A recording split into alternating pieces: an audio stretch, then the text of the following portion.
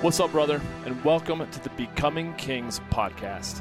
I'm Johnny King, and I'm a life enthusiast, growth mentor, and men's lifestyle fulfillment coach. I've dedicated my life to helping men who feel like they're just not living up to their full potential to level up and become the king of their kingdoms. So, whether you've been feeling stuck, or numb, or extremely angry with not living up to your greatest potential in any area of your life, then I'll be in your ears every week, dropping some truly transformative episodes to help you become a man that you're proud to be. I'm glad you're here. Let's get to it.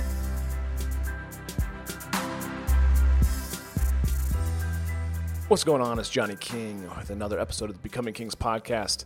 A little throwback to the first, let's say, 150 episodes of this show. I had started my podcast. Now it was called The Johnny King Show. Why The Johnny King Show? Because I didn't know what else to name it, and I figured that was the best one to go with. And having said that, I didn't. It was about anything and everything, right? When I was in third grade, my very strict school teacher had a real hard time, reining me in. I didn't have a whole lot of desire to focus and to be a good student. So when my parents came in for a parent-teacher conference, she said, Johnny is a very challenging, child to work with. And she said, to be quite honest, I feel like every single day I'm in competition with the Johnny King Show. And when my parents have told me this story back in the day, it would always kind of bring, smiles to their faces because they knew what type of kid I was as the middle of 5 children. So that's kind of what spurred on the beginning of the Johnny King Show, the podcast. But obviously, as I continue to lean more and more into supporting men, I came up with the whole idea of, doing the Becoming Kings podcast and that brand and my book, and I've been off and running with that. But what I used to do with the Johnny King Show was actually just share stories from my childhood. They had, the episodes had no purpose other than just to tell a story. So, as a throwback on this episode, I'm going to throw it back to the Johnny King Show, and I'm just going to share a story because I think it's funny. But if you want to learn something, don't listen to this episode. If you want lessons on relationships or entrepreneurship, don't listen to this episode. But if you want to laugh, then keep on listening. Okay. So I'm already laughing. When I was growing up, we lived in St. Louis in the good old Midwest, and there were, other than squirrels and raccoons and things like that, like the vast majority of the wildlife you would see would be deer. There were deer everywhere, right? Especially in St. Louis, because there was no, what am I saying? There was no predators other than human beings.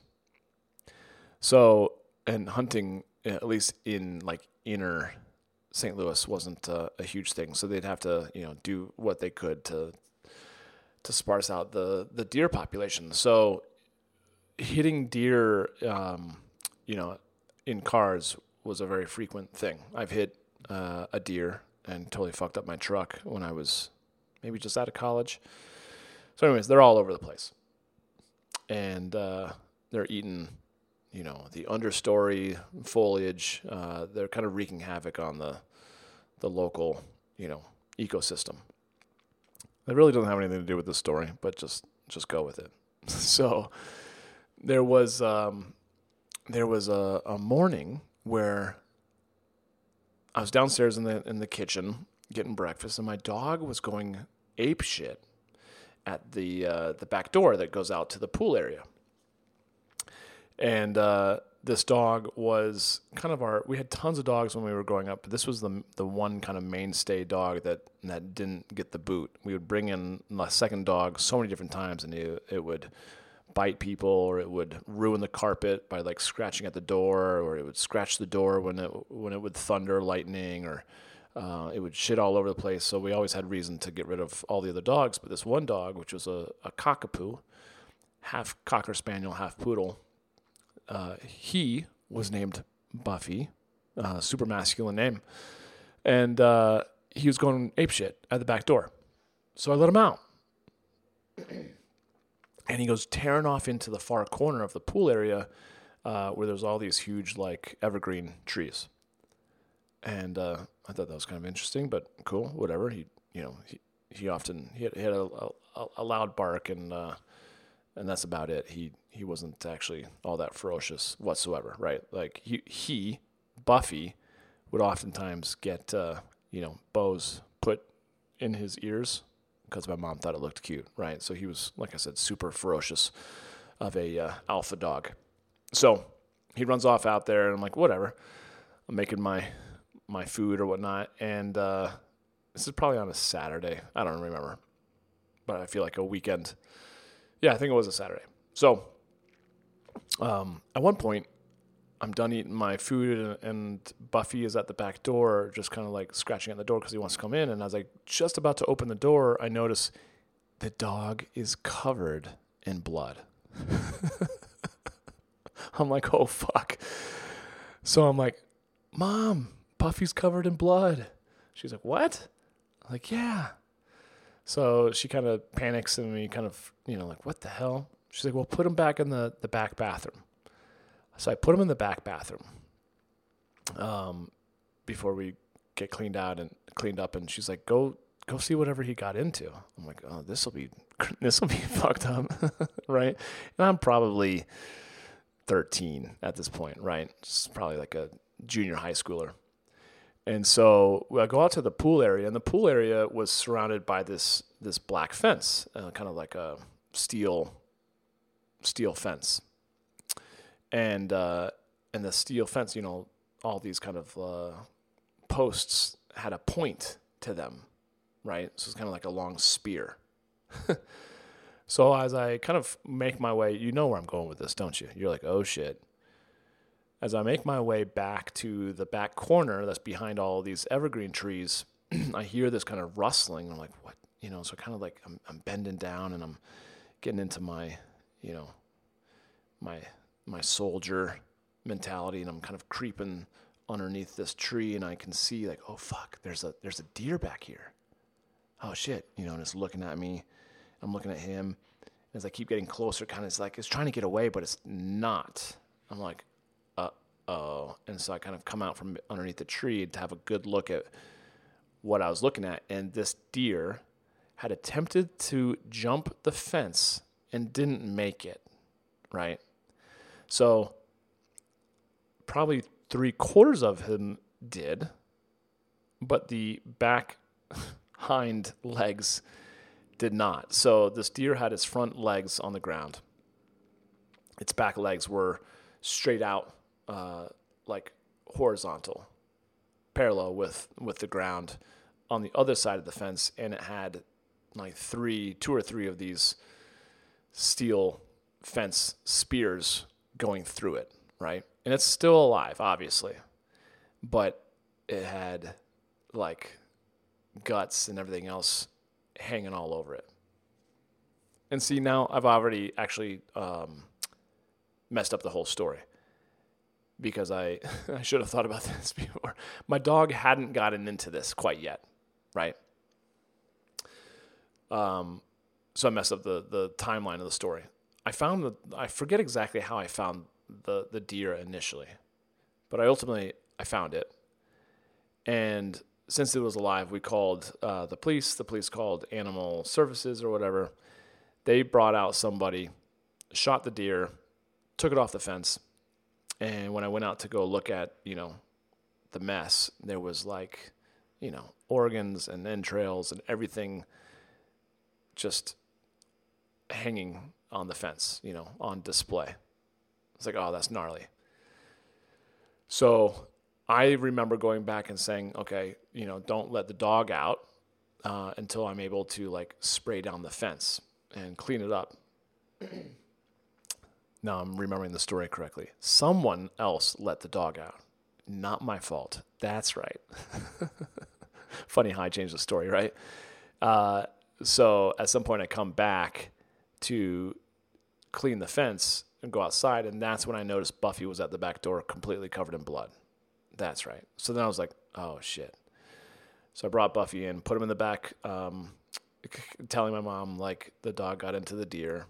She's like, put him in the back closet or back bathroom, go clean the fence, and then you can come back and clean Buffy. I'm like, okay. So I go spray off all the nasty shit from the fence and, kind of spray away all the blood. And I come back to clean Buffy. And when I open the door to the back bathroom, he's thrown up like 3 huge like puddles of just gnarliness, right? And if you have a queasy stomach, this is probably where you want to stop listening, right? So I'm having a hard time not vomiting. I'm gagging, like, oh my God, there's like the nasty, it's not just blood, it's like, organs and everything else that the dog ate. Probably the most masculine that dog has ever felt, right? It was his initiation. Let's just say that. So there's blood, big pools of blood all over the bathroom floor. And I yelled at my mom, like, hey, Mom, Buffy made a mess in here. I'll clean him up if you agree to clean up the back bathroom. She was like, cool. She doesn't know, that I'm leaving her the worst part of the job. Or so I think. So I grab the dog, leave 3 huge pools of blood. The dog is still covered in blood, right? So I'm trying to like hold him gingerly, but he wants to go. He's not feeling well. He's like traumatized by his own, poor behavior. I take him upstairs to the bathtub. I put him in the bathtub, and this is normally like a white little poodle, right? The dog is red, covered in blood, right? Oh man. So he's not being cooperative. I'm like, come on, be still, like, let me just wash you off and shampoo you and all this stuff. Meanwhile, it smells bad. I still feel like nauseous from downstairs, not to mention nauseous of like all the organs and all the nastiness that was hanging all over the fence. And so I start cleaning the dog, using like a big cup and water from the tub and pouring it all over him. And I'm getting frustrated because he's moving all over the place. I probably have not washed that dog too many times since my mom used to like just taking him to the doggy, hotel or the dog groomer. So being 12 or 13, I'm sure this is one of the first times I'm like, come on, I'm getting angry at him. Well, as I'm yelling at him, he, and I had probably put 1 or 2, cups of water all over him. He decides to what? Like shake off, right? He sprays blood everywhere, right? All over the inside of the tub and the glass and the whole shower area. But then of course, all over my chest, all over my face. And as I'm screaming like, no, it goes all in my mouth. And then I'm, again, almost about to vomit again. I'm like, trying so hard to not vomit. Oh, man. But I held it together. Ended up just like getting in the shower, taking a shower with the dog, getting all cleaned up. So that's half the story, right? Traumatic. Probably more for the dog than for me. You would think that would be the end of the story. But me being me, I guess, I get to Sunday school the next day. And we had this very naive but sweet Sunday school teacher, right? I told some of my friends about it, about what had happened to my buddies, but not the rest of my Sunday school class, right? There's probably like 8 of us in there. So I start making up this story. I don't know why I'm doing. I just do this probably just because Sunday school is boring, or so I thought anyway. So I was going to mix things up.